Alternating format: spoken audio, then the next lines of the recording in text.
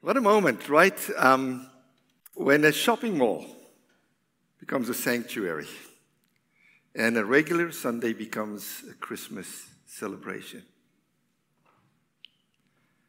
That was small potatoes to what happened 2,000 years before that in a little town called Bethlehem. This is how Luke tells the story. In those days, Caesar Augustus issued a decree that a census should be taken of the entire Roman world. This was the first census that took place while Quirinius was governor of Syria. And everyone went to their own town to register. So Joseph also went up from the town of Nazareth in Galilee to Judea to Bethlehem, the town of David, because he belonged to the house and the line of David. He went there to register with Mary, who was pledged to be married to him and was expecting a child. While they were there, the time came for the baby to be born, and she gave birth to her firstborn son. She wrapped him in cloths and placed him in a manger because there was no guest room available for them. What follows you all know, because Alexander just read that for us. Now comes the angel, and then comes the army from heaven that sings in a choir, and then the shepherds see this extravaganza, and then they go, and there's a star as well. But I wonder if you noticed when we read the story that the whole story of the birth of Jesus just breathes this whole sense of normalcy. Just another day at the shopping mall. Joseph and Mary, they're just two weary travelers, dirty with road dirt, tired, like the others in Bethlehem, overcrowded little town, knocking on doors. They're playing with their phones, but they're not working because all the apps are down. No Airbnb available, nothing. Every door, sorry, no room. One guy tries to be a wise Alec with Joseph when Joseph says, please, can't you make room? I mean, my wife is pregnant. And the guy says, well, not my fault. Joseph says, well, not my fault either. Sorry, couldn't help that. Thank you, Desmond Tutu. He told that joke first. And at last, some guy says, well, we have no room in the inn for you, but we have a stable. And there they are in the stable. Didn't matter that Mary was carrying the child of God in her body. There was no exception made for them. No special treatment. Nothing. It was just a regular Joe and his Mary.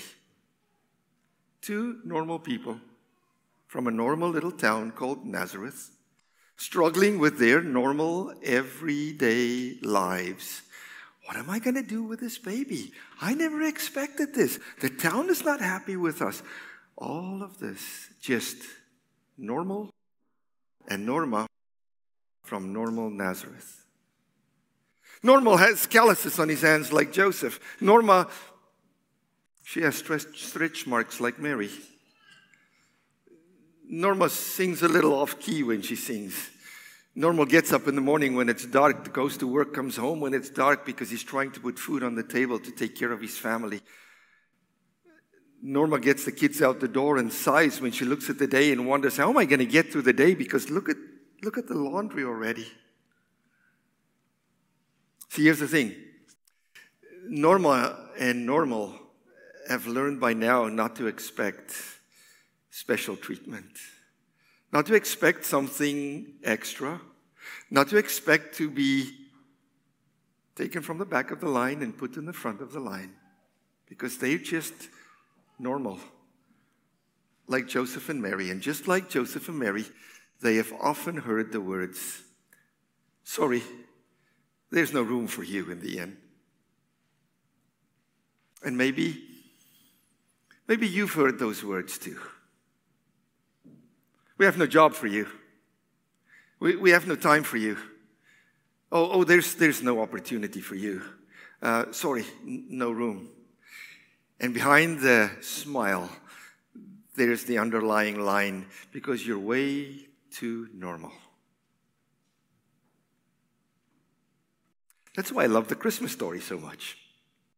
Because just think of this for 1 second. When Jesus decided to come into this world, who did he choose? Who did he choose to be his mother and father? Who did he choose to bring him into the world? Just a regular Joe and his Mary. Just two normal folks doing their thing. Nothing fancy, just Mary and Joseph. Now listen, God could have put on an extravaganza like nobody's business. The limousines could have been there, the lights could have been there, the red carpet could have been there, the Oscars could have all been there, but he didn't, did he? Because here's the thing for you and for me. Because Jesus, when Jesus came into this world as a commoner, it gives us commoners hope. That if Jesus wanted to do that, and that's his way he came into this world, he's still going to come into my life and to your life every day. And through us, he's going to change this world through regular, common people like me and like you. Because that's who God is. John helps us to understand that because somehow we think it just can't be. But John helps us. Luke starts right there. He starts with a manger and a stable and all that stuff. And then John, he just takes that high flight and he goes right up there. John says in chapter 1 of John's gospel, in the beginning was the word. Oh, does that remind you of something else? Can you remember the book of Genesis? How does that start? In the beginning, God created. In the beginning was the Word, and the Word was with God, and the Word was God. And then he says that Genesis thing. And everything that was created through him. And there is nothing that exists that was not created through him. Do you get that? Who's he talking about? He's talking about that little baby boy called Jesus. Now imagine this for a moment. This is that same Jesus at the beginning of this world when there was zip, zero, nothing. And he spoke. And he spoke this whole creation into being. Just a word. And with his own hands, he took the stars and he took the planets and he said, oh, you beautiful red planet, I'm going to place you there. One day they'll call you Mars. Oh, you beautiful morning star. They're going to see you and know the morning is breaking. And you, moon, at night they'll smile when they see your face and you'll take care of the oceans. And you, beautiful sunshine, you'll give them some vitamin D, especially in Canada when they need it. And then he took a little bit of dirt and he made clay and he made a little man thing. And he looked at this and he breathed into it. And God breathed his breath into this little clay thing. And it became flesh and blood and bones. And it lived. And God said, I love you. You're amazing. In the beginning, there was Jesus. And this is what he did.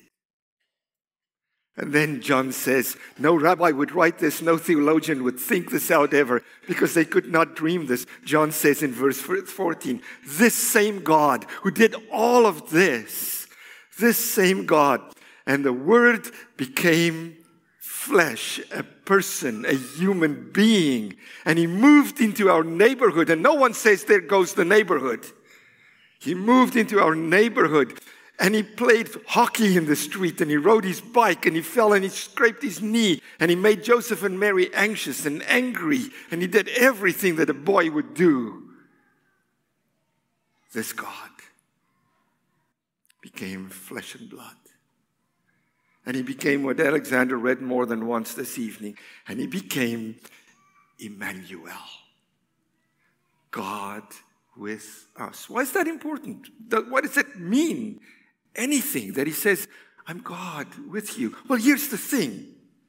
If God, who decided, I'm going to leave heaven, I'm the King of Kings, the Lord of Lords, I'm going to come down to this world. If he did that once, to show his love, to show us how he cared, it makes the promise for you and me that you and I can live from this hope that he still does that today. That he still is God with me. Normal you, normal me, normal us. Will you take that? Will you hear that today? He's in you. He's with you. He's for you. That's who he is. My question when I was writing this was, why in the world would Jesus do that? Why? Why would you leave your throne with millions of angels singing your glory? Why would you leave your kingdom for a place like this, for people like this? There's only one answer that makes any sense. God must think really highly of you and of me. God must really favor you. God must really think that you're very special. Emmanuel, God with us. Because you're not just normal, you're special. He died for you. Didn't just get born. That little boy would become a man who would die on a cross so that you and I can say, I love you, Jesus, because you loved me first. He died on that cross to walk not a mile in your shoes, to walk every mile in your shoes. He knows what it is. He's been here, done that, and he has all the stripes to show that. He has all the wounds to show that.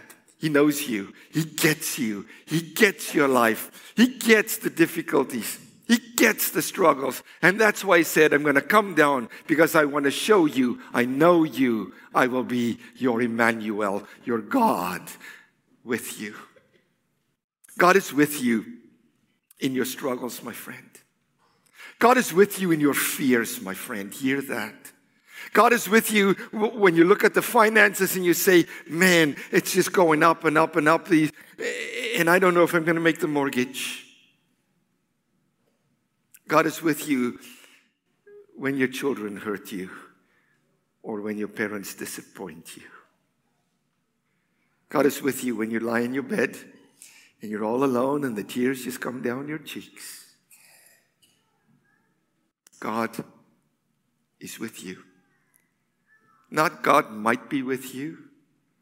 Not God is somewhere around in the neighborhood, or God is the pie in the sky when you die kind of thing.